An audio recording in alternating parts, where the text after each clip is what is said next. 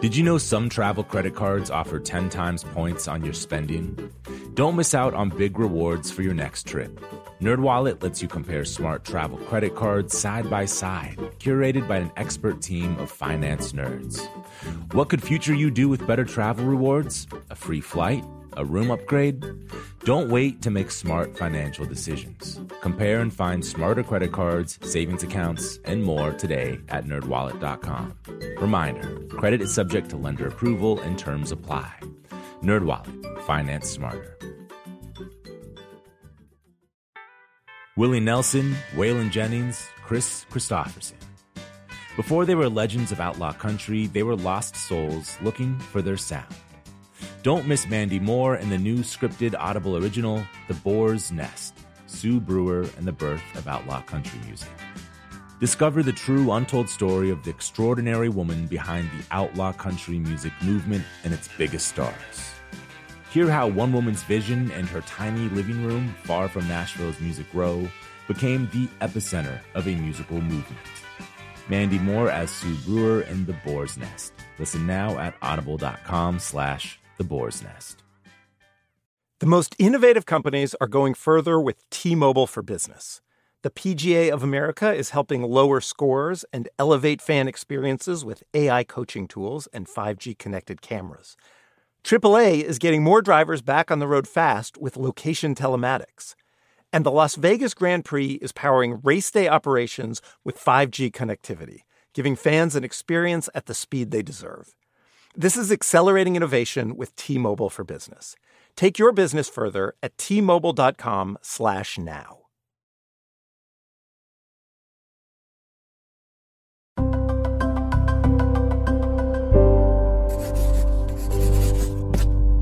Pushkin. Hey everyone, this is a bit of a special episode of Broken Record. Not just because it features Rick Rubin, Malcolm Gladwell, and Bruce Headlam all at once, but because it happened at the spiritual home, Shangri-La, of today's guest. That's the band's Robbie Robertson, who reminisces about converting a home in Malibu into the now legendary recording studio run by Rick, before moving on to discussing the band's early days as backup for a rockabilly singer when they were known as the Hawks. And they also discuss Robbie's longtime work with director Martin Scorsese, which earned him an Oscar nomination at this year's Academy Awards. We should also note that if you like this episode, there's a new documentary called Once Were Brothers, Robbie Robertson and the Band that'll be coming out in theaters on February 21st. This is Broken Record, liner notes for the digital age. I'm Justin Richmond. Here's Rick Rubin, Malcolm Gladwell, and Bruce Headlam from Shangri-La speaking with the studio's architect, Robbie Robertson. We had a fantastic day the other day here. And when I was telling the stories of Shangri-La, you know, the stories of this. He envisioned this place and built it, and it was unbelievable. And it was mine. You know, the other guys in the band thought this was a good idea. But from Big Pink to Sammy Davis Jr.'s house to the Woodstock, we made these records not in studios, in other places where there was an atmosphere, and it could be our atmosphere and our sound, you know, and everything was not on somebody else's way of doing, somebody else's wavelength. You know, you would go into a studio and there'd be used to be these union guys, and they'd be like, oh, looks like it's lunchtime. We're like, what are you talking about lunchtime? We're about to do something. And I'd be like, I don't know. This should be louder. Don't touch that. Yeah. You know. Yeah. So I thought, I don't want that. I don't want to do that. So I said, what we're going to do is we're going to make these clubhouse, these workshop, these studio things that is our world and our music, and our sound. And whether it was true or not, I believed that it gave it a character and a thing, which it did, for better or worse. What's interesting about that, too, is that now it's become more the norm. Yeah. That said, when you did it, technologically, it was much more difficult to do. Like when you did it, you needed big studio equipment. Like today, people can do it on their laptop, so it's easier to make that jump. But when you did it, the infrastructure involved was not easy to pull off. It was unheard of, except for Les Paul. Les Paul said, I'm going to build a studio at my house, and I'm going to build an echo chamber into the side of this hill, right? And he was going to do all of these things. I had an argument the other day with Van Morrison about being able to do this kind of thing. And because he was saying, I only like to play live just with my band, and I go in and we sing and they play this song and we capture a moment. We've all done that. I know it really well. I played Rick some music the other day that was all like first or second takes, and it was, Songs you've heard. Yeah. Songs you've heard a lot. So anyway, so Van is saying it's got to be live and it's got to be blah, blah, blah, and that's the way it used to be and it's the way it should have be. And I said, well, what about Les Paul? He overdubbed. He made things. He played on top of himself. He double-tracked things. He invented it. So Van says, I know, but he was magic. Wait, you recorded at Sammy Davis Jr.'s house? Yes. We made the band album, the Brown album, and we rented Sammy Davis Jr.'s house in the Hollywood, it's up Sunset Plaza up in the Hollywood Hills, and we all stayed in the house with the family, and we turned the pool house where he used to have his parties with Frank Sinatra and the Rat Pack and all these people. We turned that pool house into a studio. And the record company thought this was the worst idea they ever heard. They thought this was ridiculous. He said, drive 15 minutes. We have the best studio in the world here. Frank Sinatra records here, right? All of this stuff. And I was like, no, this is a different thing. And finally they were like, okay, I guess. I don't know what you're doing, and it's probably going to be bad, but... Sammy Davis Jr. didn't show up in the middle of it. No, Sammy Davis Jr., he still owned the house. He didn't... live there. I was imagining him, like... He lived there. Stepping in on one of your recording sessions. No, but everything in the house was built lower.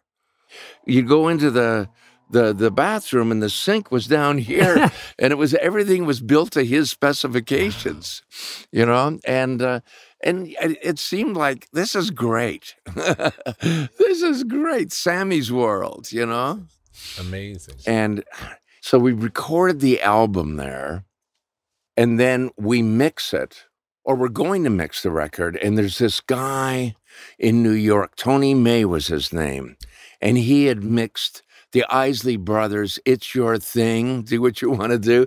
So it was such a great sounding record. We said, wow, let's see if we can get Tony May to mix this. And he worked with Phil Ramone and all these people there. So anyway, he comes in and he puts up the tapes and everything. And he says, these tapes are awful. I'm going to have to do a lot of work on this. And I thought, I don't know if I like that, So anyway, he did a mix that was not what I wanted at all. It's not the way I heard it at all. So anyway, we're like, thanks, Tony. See ya, and moved on. Which songs were these? These were on the band album. It was The Night They Drove Old Dixie Down, Up on Cripple Creek, Whispering Pines. What was wrong with his mixes? His mixes were trying to make this slick and bright, and there was a woodiness to it. There was a muddiness to it that suited the music. It was earthy, and I wanted that, right? But he didn't get the joke, so that was okay. So I went and mixed the album with another guy at the old Jerry Ragavoi's Hit Factory in New York. This guy mixed the album. We mixed it. The guys in the band, we were all in there moving the faders and got it the way that I wanted. So we get it, and then it's like, okay, the mastering guy, his name is Bob Ludwig. You got to get him to master your record. So we take the record to Bob Ludwig, and he puts it, he puts on the tape, the mixes and everything, and he says, "Oh boy," he's like Tony May.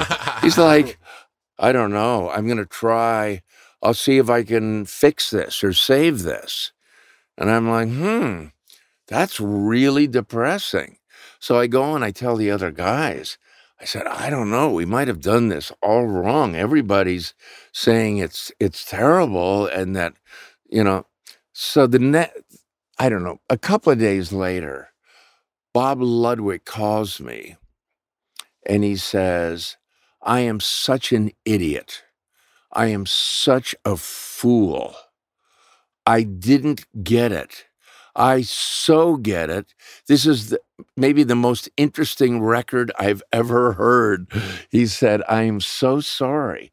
And he told me, Bob Ludwig, he said, "I made the same mistake when Sly Stone brought me There's a Riot Going On.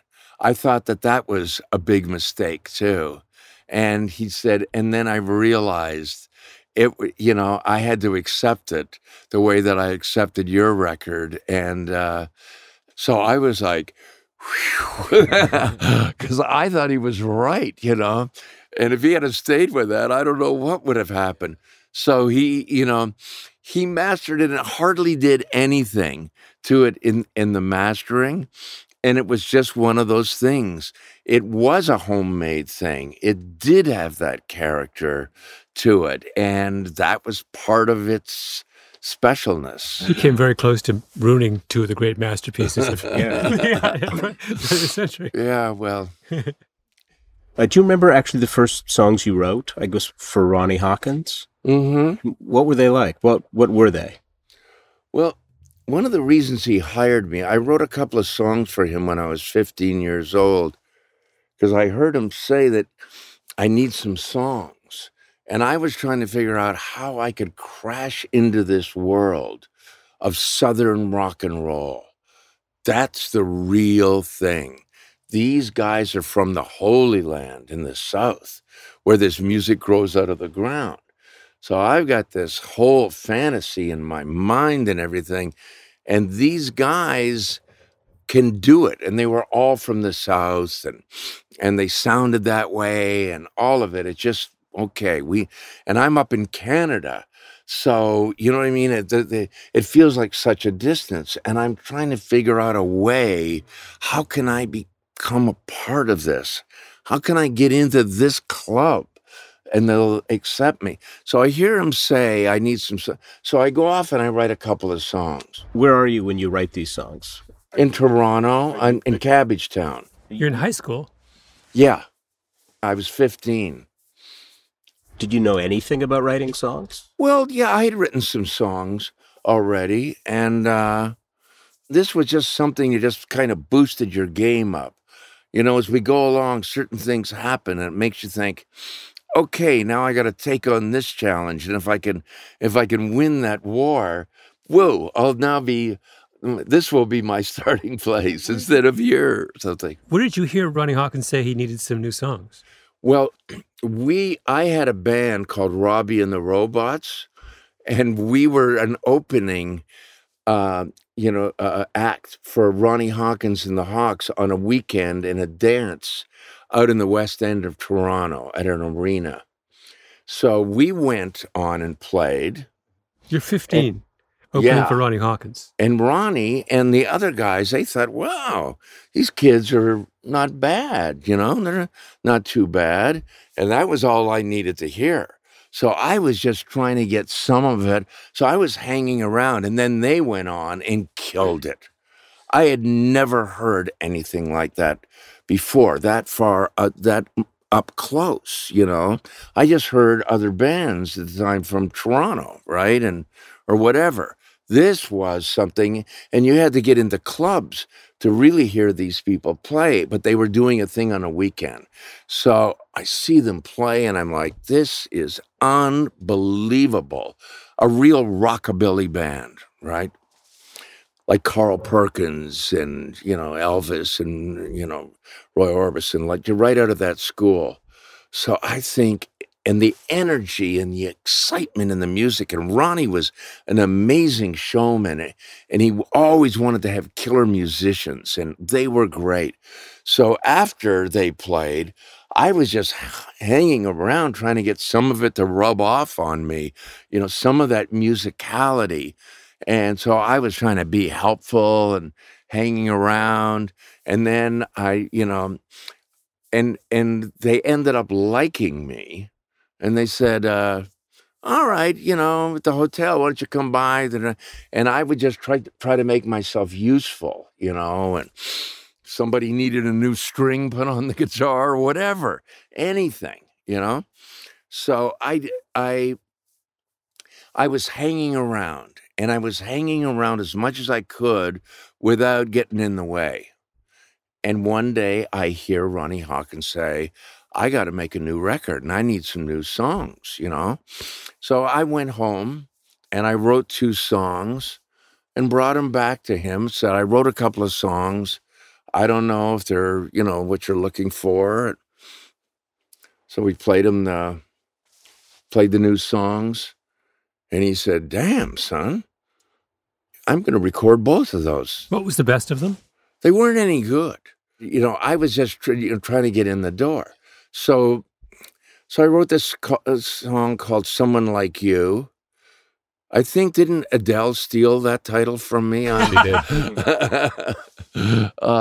So anyway, he records the songs. He records the album, comes back to Toronto. They're playing at a club, the Le Coq d'Or in Toronto. Brings me the album with the songs on it. And I'm like cutting my finger trying to get this album opened to look and see. And on the song credits, everything, there's the 2 songs. And there's my name, but it's my name and somebody else's name. And I said, who's Levy? There was no Levy there when I wrote these songs. Morris Levy? M. Levy? It was Morris Levy, who owned the record company, Roulette Records, that Ronnie was on. So I'm like, this guy, how can he just put his name on there? So Ronnie's kind of saying, son, in this business, he was just giving me the old shit happens kind of story. And I'm like, this is just wrong. No, he wasn't. And I'm telling Ronnie, he wasn't even there when I wrote them. I'm a kid. What do I know? And Ronnie's like, listen, son, these guys up there in New York, and you don't want to mess around with them. They're the kind of people, that, you get in their way, and they find you in the river. The next day he's giving me this whole story. I'm like, in the river? He wasn't even there. So anyway, sometime later, Ronnie says to me, if you can write songs I can write, maybe you'd be good at hearing what I was good. So I'm going to take you to New York, and I'm going to take you to the Brill Building. And we're going to meet all the songwriters, and you're going to listen to their songs and see if there's something that would be good for me to record. Great. So anyway, we go, and I meet Doc Pomus and Mort Schumann. I meet Lieber and Stoller. I meet Otis Blackwell. It's in my book, Rick. When you read that and you hear this whole story, it's amazing. Otis Blackwell and Titus Turner, all of these guys. And Otis Blackwell is trying to think of a song that might be good for Ron. I'm in his little room, and he's playing a thing on the piano, and he's accompanying himself, telling me how Colonel Tom Parker and Elvis fucked him on the song he wrote, Don't Be Cruel, while he's telling me the story and accompanying himself on the piano, right? And it's like, this is amazing. And then Lieber and Stoller are playing me songs, and I'm like, wow, that is a Lieber and Stoller. And I'm saying, it's great. Do you have any more? And finally, Jerry Lieber says to me, and who are you again? And I said, oh, I'm just, I was like, I was in heaven. And Doc Pomus and Lieber and Stoller and Pomus and Schumann went on to be friends of mine for the rest of their life. Amazing. As long as they lived, we were still in contact and friends of mine from that very early point. So we are recording. I mean, I'm listening to songs. Ronnie says, well, we have to go up to the record company and we have to see Morris about some things and everything. I think, great, we'll get this songwriting thing straightened out once and for all, right? So we go up to this office, and it's like a scene right out of that Damien Runyon would have written. There are blondes on the telephone with their hair perfectly over one eye, right out of a movie, right? And then there's these guys in mohair suits with pock marks and a bulge in their, in their suit, like on this one side.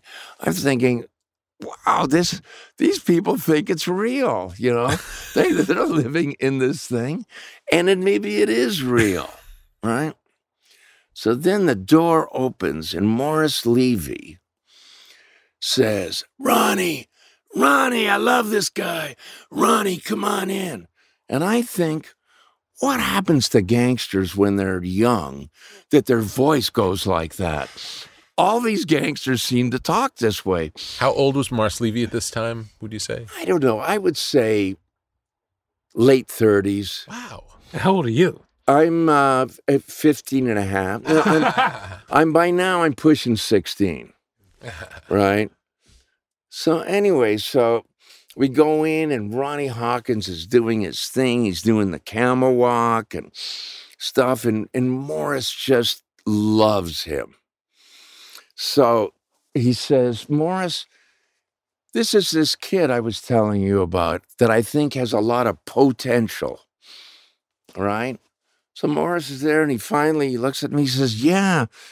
He said, if you have to do any time, it'd be good to have him with you. And I'm like, what is it? He means if you have to go to prison, he could be your boy.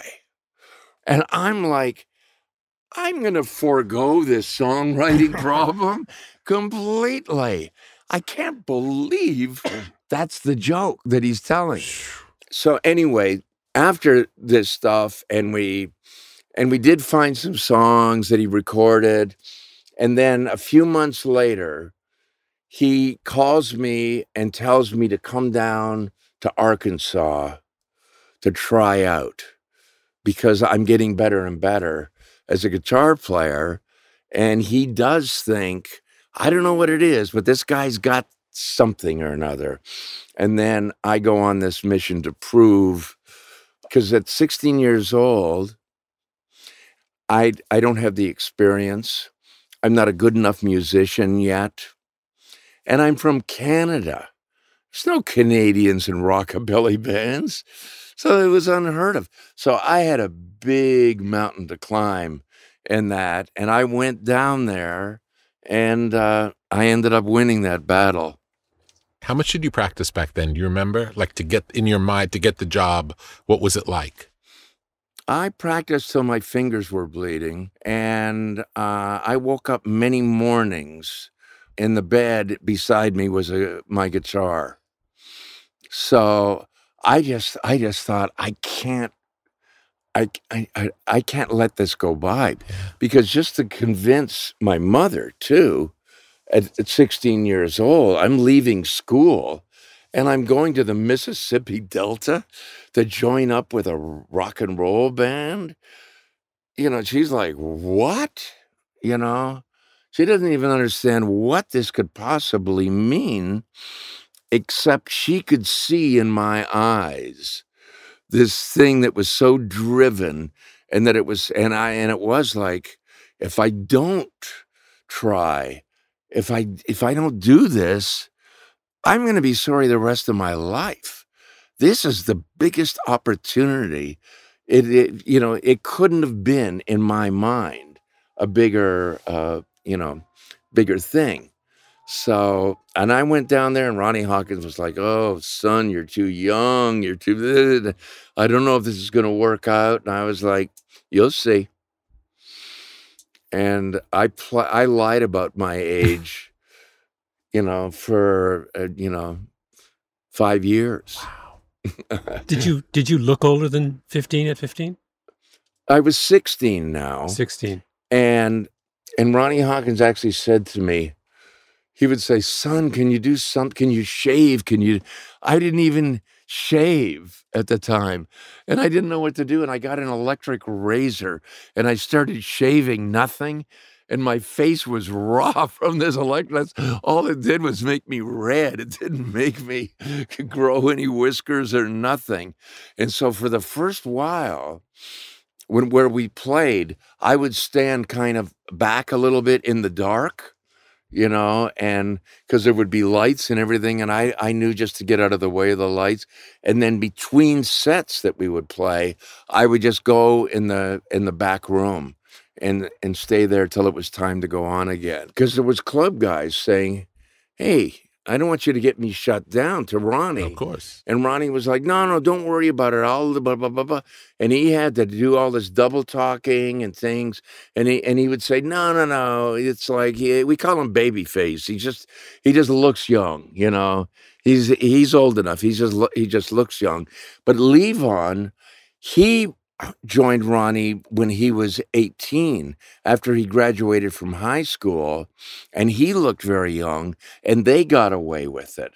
So he thought, well, if he could get away with it from him, And then a year after I was with Ronnie Hawkins, all the guys from the South, except Levon, were leaving one by one, and then one by one, we were hiring Canadians. We hired Rick Danko, who was from Simcoe, Ontario. Then Richard Manuel, who was from Stratford, Ontario. Then Garth Hudson, who was from London, Ontario. And they all had their own bands. So we were, stealing the leaders of all of these bands. I was one of those too. And that Levon and I said, we got to get that kid. He's got potential. We'll be back with more from Robbie Robertson after the break. Apple Card is the perfect cashback rewards credit card. You earn up to 3% daily cash on every purchase every day. That's 3% on your favorite products at Apple, 2% on all other Apple Card with Apple Pay purchases, and 1% on anything you buy with your titanium Apple Card or virtual card number. Visit apple.co/card calculator to see how much you can earn. Apple Card issued by Goldman Sachs Bank USA Salt Lake City branch, subject to credit approval. Terms apply. Snag a Job is where America goes to hire, with the deepest talent pool in hourly hiring. With access to over 6 million active hourly workers, Snag a Job is the all-in-one solution for hiring high-quality employees who can cover all your needs. On demand, temp to hire, part-time or full-time. You name the position. Warehouse worker, retail associate, grocery store clerk, fitness trainer, baker, stylist, bellhop, podcast producer. Yeah, Snag a Job's got a worker for that. With our easy-to-use platform, you're able to seamlessly post and fill available positions quickly with a dedicated customer support team to provide all the help you need along the way. Kind of nice knowing you have a talent pool like that in your own backyard, right? Snag a Job is the partner you need to keep your business running smoothly. So visit snagajob.com or text snag to 242424 to talk to an expert. Snagajob.com, where America goes to hire. Willie Nelson, Waylon Jennings, Chris Christopherson. How did the biggest names in outlaw country start a musical revolution? Through one woman's vision from one tiny living room. Don't miss Mandy Moore as Sue Brewer in the new scripted Audible original, The Boar's Nest, Sue Brewer and the Birth of Outlaw Country Music. Discover the true, untold story of the extraordinary woman behind the outlaw country music movement and its biggest stars. Brewer helped shape the sound and soul of country music as we know it today, despite never picking up an instrument herself.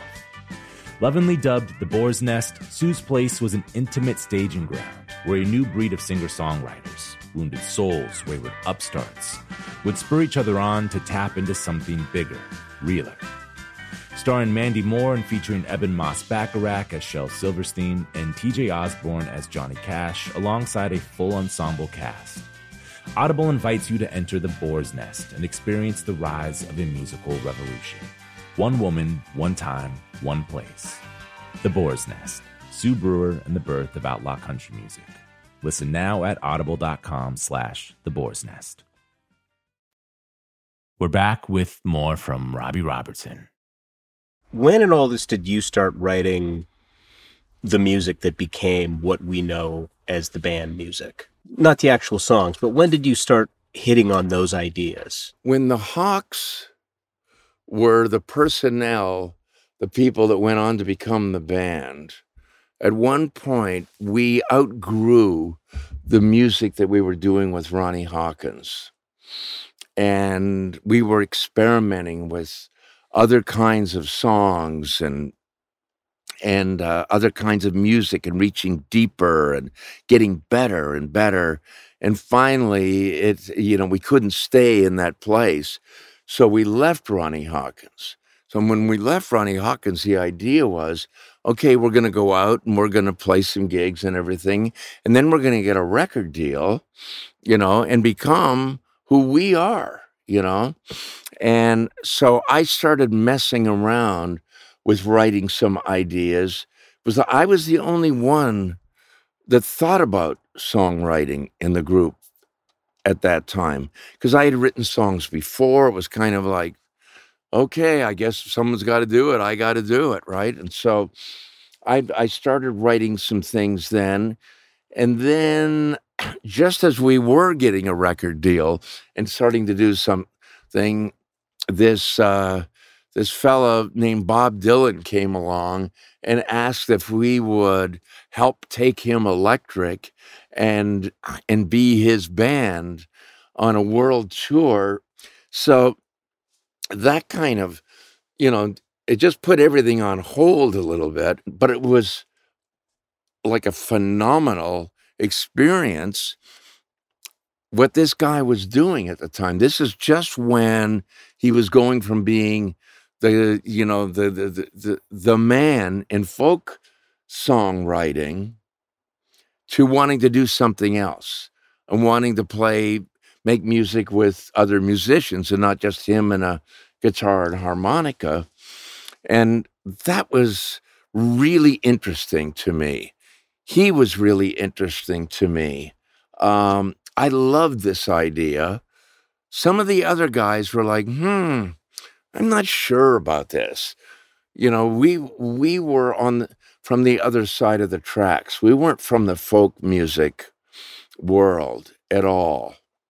So anyway, it was like an interesting experiment in terror playing with Bob Dylan.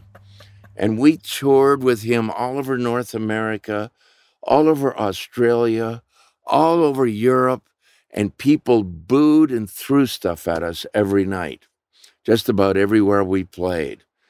And you couldn't help but think, well, who else has been through this? Who else knows how this feels? There wasn't anybody on that list. I didn't know that this had ever happened before.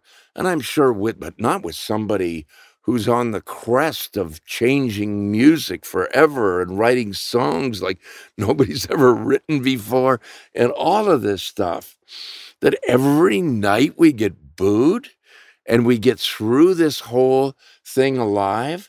So after we got through it alive, then it was really time for me to start thinking about writing songs, because it was like, we've done the experiment with Bob Dylan. Now we got to get back to doing our own thing. And that's when we were doing the Basement tapes at Big Pink, and it's where, when I started writing and thinking about who are we? What do we sound like? What are these stories? You said that Bob Dylan was interesting to you. Why were you interesting to Bob Dylan? Probably because we were a real band that played. We weren't some studio musicians that you could hire. We were a band that knew how to play with one another and had a language already that we spoke with one another.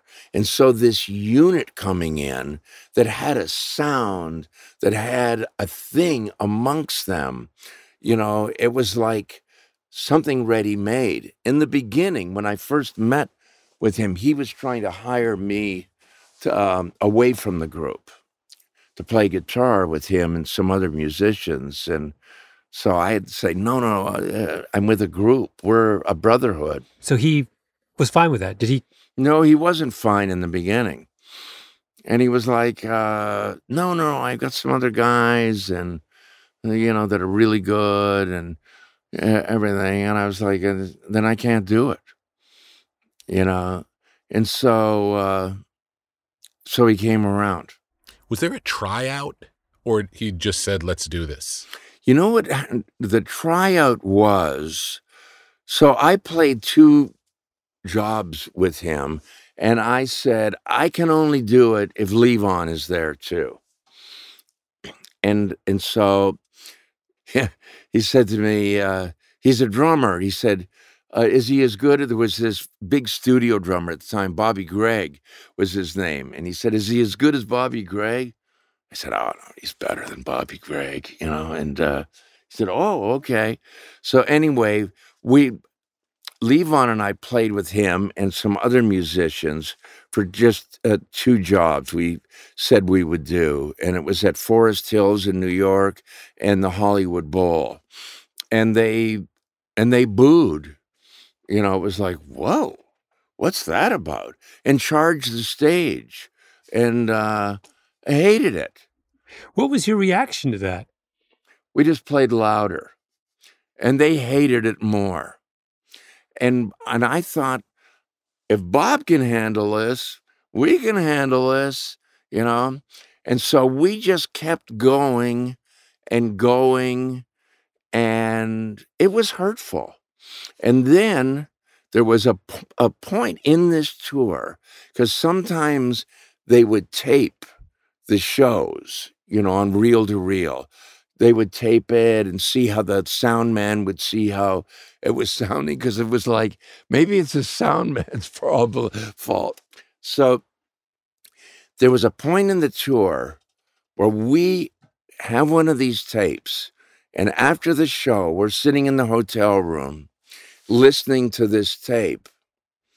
And I said to the other guys and Bob, they're wrong. They're wrong. This is good. This is really good. And the world is wrong, and we're right. And it wasn't because I was sure of that. It was because if you didn't say that, it would be like, we're in a terrible situation. And it just gave you the feistiness or the strength to say, we're doing something here. And if you don't get it, it's your fault. You had to take that attitude. And we played all over the world and ended up with people booing as loud as ever. And we're playing at Albert Hall in London, and the Beatles are there, and the Stones are there, and the Who are there, and everybody's there. And the audience is booing us, and they're all watching this. And that's really awkward when there's people, musicians, that you want to impress, and everybody's booing you. You think, how do you possibly think we're any good when everybody's booing us? Those guys like it, though? Did the Stones? The Beatles said, don't pay any attention to that. They're wrong. This was really good. Wow. So I was kind of like, see? But Levon didn't like it, though. He didn't like that. Nobody likes being booed and people throwing stuff at you. You know, I'm quite convinced of that. But Levon didn't like the music. He didn't like Bob Dylan's music. He didn't like any of this and didn't want to be playing with him at all. Levon left. Then when we all moved to Woodstock and we had Big Pink, we called Levon and said, okay, it's time to come back. And he came back. And Bob was like a different guy. He looked completely different. And he was writing songs and he was, it was just great. And Levon came back and loved it all. Loved being, back with his brothers and loved Bob and came around on the music. He understood something. He had time to understand it. Plus the songs that I was starting to write, he was like, oh, that's who we are, So the pieces were coming together and he came back into the fold bigger and stronger than ever. When did you know you had, or was there a particular song that when you finished, you said, okay, this is our sound. I think I'm getting it. Was there one moment or one song that kind of gave you the idea for what the band could be? No, I didn't know. We were just experimenting and in a discovery process. I didn't know it until we were recording it. And I was playing something for Rick the other day that we recorded something. And it was breaking all kinds of rules in the way you record and what you do and what you're not supposed to do and everything. And we were trying this, and it was discouraging what they were telling us going into it, but we were doing what we knew how to do, and we recorded it, and then we went in and heard it. And I said, that's it. That's who we are. That's what we sound like. And it was unlike anybody else or anything. And still at the time you think, and that's either a good thing or a bad thing. That song was what? Well, there was two songs that I played for him. One song was called Tears of Rage, which was the first song that we recorded on the album. And it's the first song on the album. And then we recorded a song called The Weight. And then when we recorded these songs, it was like, okay. Can you tell me a little bit about writing The Weight? Because it's just such an unusual song. Like how it came to you or... Well, I was saying this was a song. This was a spare song. This was a song that I had that if something else didn't work out, we could use it.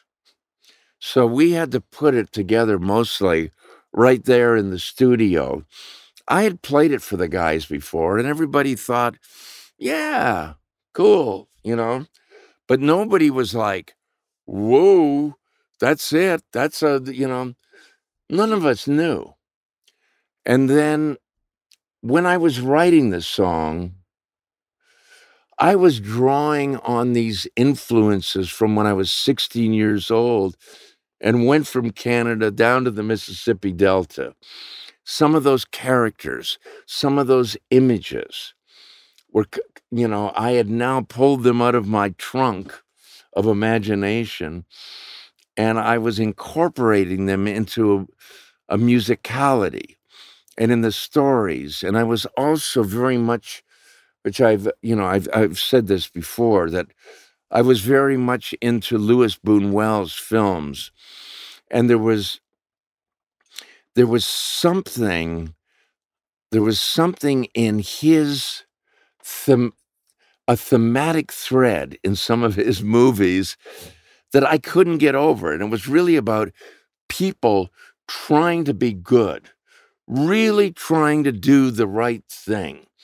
And then something comes along and something turns it upside down on its head. right? And so this was a story about a guy who comes into this town. It's called Nazareth. And it's because that's where the guitar company is from. So I look in my guitar and it says Nazareth, Pennsylvania, right? So I look in there and I say, I pulled into Nazareth, right? And I start writing this story. And it's about a guy who goes somewhere and everybody that he runs into, it's like he's just trying to be of goodwill. He's just trying to do the right thing. And it turns into, it's like the old saying, it depends on who you run into in storytelling. You're going along, you think you've got an idea, but it depends on who you run into, right? And so I'm thinking of all of these characters, and some of them are based on characters that I imagined or I met when I went down to the Mississippi Delta. And I'm thinking what would be really cool for Levon. I knew his instrument really well, of his voice and everything. And I thought I was doing a Louis Buñuel thing. I wasn't, but I thought I was, right? And I thought I was, and when I wrote the song, I thought, well, there's a song. I never heard that song before. Maybe that's good, but it was unfamiliar.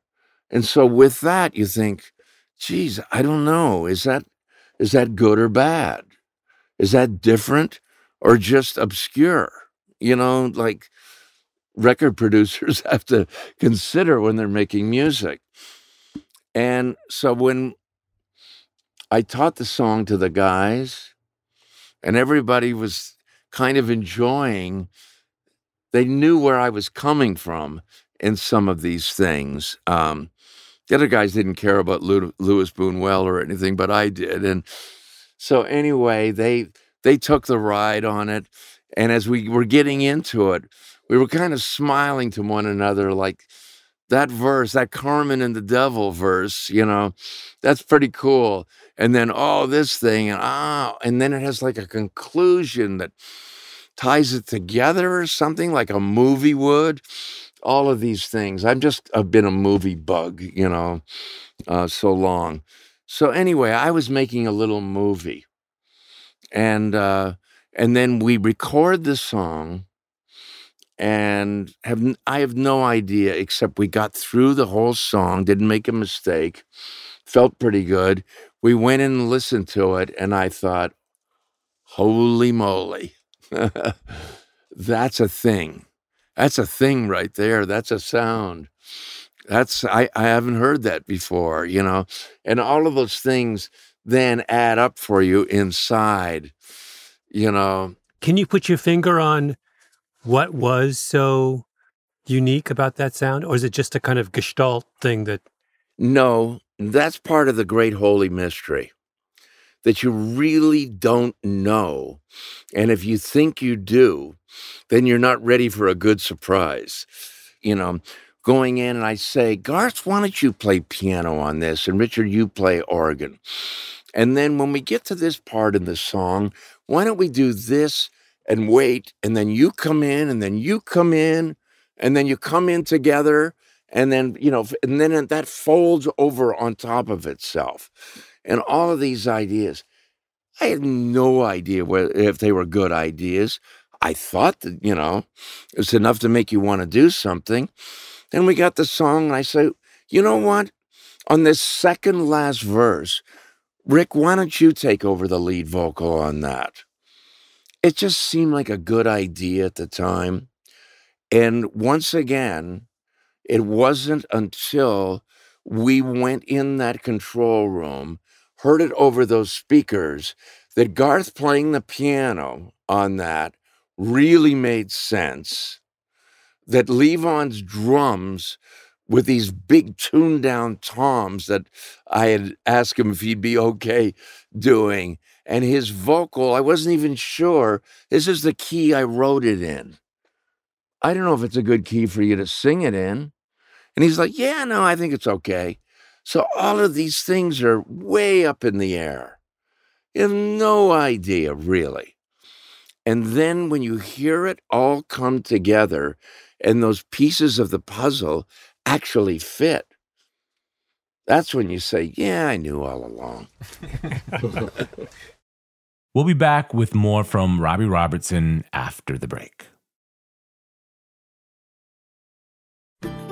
As listeners to this show, you probably consider yourself pretty smart.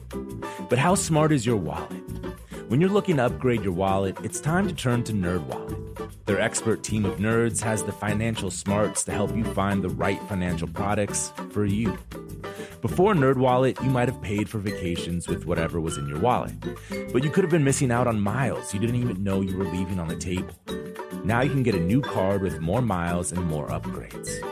What could future you do with more travel rewards? A hotel upgrade? Lounge access? Wherever you go next, make it happen with a smarter travel card. Don't wait to make smart financial decisions. Compare and find smarter credit cards, savings accounts, and more today at nerdwallet.com. NerdWallet. Finance smarter. As with all cards, credit is subject to lender approval and terms apply. Snag a Job is where America goes to hire, with the deepest talent pool in hourly hiring. With access to over 6 million active hourly workers, Snag a Job is the all-in-one solution for hiring high-quality employees who can cover all your needs.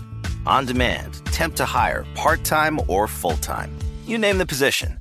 Warehouse worker, retail associate, grocery store clerk, fitness trainer, baker, stylist, bellhop, podcast producer. Yeah, Snag a Job's got a worker for that. With our easy-to-use platform, you're able to seamlessly post and fill available positions quickly with a dedicated customer support team to provide all the help you need along the way. Kind of nice knowing you have a talent pool like that in your own backyard, right? Snag a Job is the partner you need to keep your business running smoothly. So visit snagajob.com or text snag to 242424 to talk to an expert. Snagajob.com, where America goes to hire. Willie Nelson, Waylon Jennings, Chris Christopherson. How did the biggest names in outlaw country start a musical revolution? Through one woman's vision from one tiny living room. Don't miss Mandy Moore as Sue Brewer in the new scripted Audible original, The Boar's Nest, Sue Brewer and the Birth of Outlaw Country Music. Discover the true, untold story of the extraordinary woman behind the outlaw country music movement and its biggest stars. Brewer helped shape the sound and soul of country music as we know it today, despite never picking up an instrument herself. Lovingly dubbed The Boar's Nest, Sue's place was an intimate staging ground where a new breed of singer-songwriters, wounded souls, wayward upstarts, would spur each other on to tap into something bigger, realer. Starring Mandy Moore and featuring Eben Moss-Bacharach as Shel Silverstein and TJ Osborne as Johnny Cash, alongside a full ensemble cast.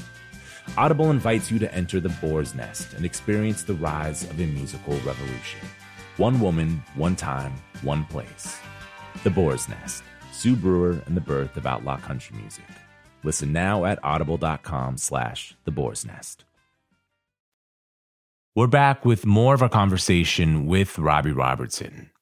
The band eventually broke up with one final concert in 1976. It was filmed by Martin Scorsese and released as The Last Waltz. It's become legendary and kicked off a decades-long working relationship between Robbie and Scorsese. Starting with Raging Bull, Robbie's done the music for most of Scorsese's films, including his most recent, The Irishman. Not too long ago, Rick discovered a piece of music that he loved, and when he found out it was from a Scorsese movie, he had to ask Robbie about his involvement. So I heard this on the radio, on some obscure streaming thing, had no idea what it was, and started researching, trying to find out, because I hadn't heard anything like this before. It was fascinating to me. And it was fascinating because I was familiar with the music, but not familiar enough to know what it was. But I feel like I'd heard the music before. And then I'm listening to the vocals and I'm thinking, the singer is unbelievable, but it sounds like the singer's not listening to the music she's singing to, even though it fits, like it clearly works, but there's a strange alien connection to it, and it just sounds like magic to me. It sounds like a brand new kind of music. So when I saw Robbie the other day, I asked him about it because I didn't know who made it, but I knew that it was in a soundtrack that he was involved in, and I asked him how it came to pass, and tell us how it came to pass. I was working on the music for Martin Scorsese's movie Shutter Island, and I was I was on a roll of a certain kind of music that him and I hadn't really experimented with much before, with Christoph Penderecki, who is somebody that I've admired for years. And I've said to Marty, sometime, we've got to find a way to use some Penderecki and some John Cage and some, modern classical musics in a movie. So when he decided he was going to direct this film, and he sent me the script, and he said, "Yeah, does it give you any ideas?" And I said, "This is it. This is the time. This is when I think we can." He said, "Whoa, really? Modern classical music?" And he said, "Interesting, because it's a movie about insanity, and modern classical music is fearless and expressing some of that part of the mind." So anyway, we did a lot of things in the movie, and it was great fun. And so we did all this stuff. And then at the end, it was like he said, I said, "I don't have anything figured out yet for the end of the movie and the end credits." So I had heard this piece of music by this composer, Max Richter. I think it's called Daylight something, but anyway, I'd heard this piece of music, and it was almost adagio-ish, There was something that really pulled on your heartstrings in it, and it fit in to the other world that we were experimenting. And there was a song that I knew about for years that stayed with me, by Dinah Washington, who's always been a favorite of mine. Her sound, her interpretation, she's just one of my faves over the years. So I'm thinking about this song, This Bitter Earth, that she sang. I'm thinking about this Max Richter classical piece, and there was a connection there for me. So then I have them, I check it. They're both in the same key. So I then took the Dinah Washington piece, and I cut out each of her lines in the song like you would a sample in hip hop. So I had her whole performance. Now I've got the Max Richter piece, so I take her line by line and lay her in the way I would have sung it on top of the Max Richter thing. I just put her there, and I do this thing, and I don't even know if you're allowed to do that. It's like, can you do that with Dinah Washington and this great composer, Max Richter? I don't know, but I can't help but do this. So I lay this stuff in, I send it to Scorsese and say, "I've tried something here, but I've got to warn you, I don't know that this is okay. But there's something about it." And so he said, "What do you mean not okay?" And I said, "I've taken a liberty on this thing, and I'm taking somebody's music and I'm putting it with somebody else's music. And this is not like a little sample in a hip hop tune where we're playing a little riff of James Brown here for a moment and then we're on to something else. This is the whole piece of these two artists." So anyway, I sent it and he says, "Oh my God, this is beautiful. And it's perfect at the end of this movie and what did this thing, and to have this bitter earth come on after this thing and blah, blah, blah." So anyway, so then I say, well, I'm not going to call them and ask them if it's okay. Somebody has to call Max Richter and Dinah Washington's family or kids or whoever and see if it's okay that I've done this, right? And they called and they call me back and they said they heard it and they love it. I thought, wow, that's a really good sign, you know? Because a lot of people are like, you cannot mess with this, you know? You can't cross that line. That's a sin, right? And that they said they liked it. So anyway, it ended up at the end of this movie. And I was telling Rick the other day, some months ago, I'm watching a French movie that I was curious about. I'm watching this movie, and throughout the movie, they use this piece of music. And so I say to Martin Scorsese, I said, wow, I was watching this movie, and they were using this throughout the movie. Not just once. They were using it, a few times. And he says, they can't do that. I said, they did.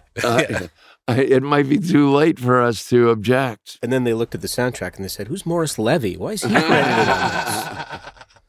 Yeah.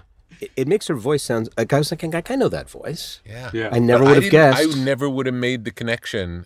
It sounds so modern. Exactly. It's like it's so modern. It felt just completely avant-garde, but beautiful and unlike anything I heard before. Yeah. Thanks to Robbie Robertson for coming on the show and, of course, for creating Shangri-La. You can hear some of Robbie's music, including songs off his 2019 release, Cinematic, by listening to our playlist for this episode at brokenrecordpodcast.com. And while you're there, sign up for our behind-the-scenes newsletter. Broken Record is produced with help from Leah Rose, Jason Gambrell, Mia Lobel, and is a production of Pushkin Industries. Our theme music's by Kenny Beats. I'm Justin Richmond. Thanks for listening. Did you know some travel credit cards offer 10 times points on your spending? Don't miss out on big rewards for your next trip. NerdWallet lets you compare smart travel credit cards side by side, curated by an expert team of finance nerds.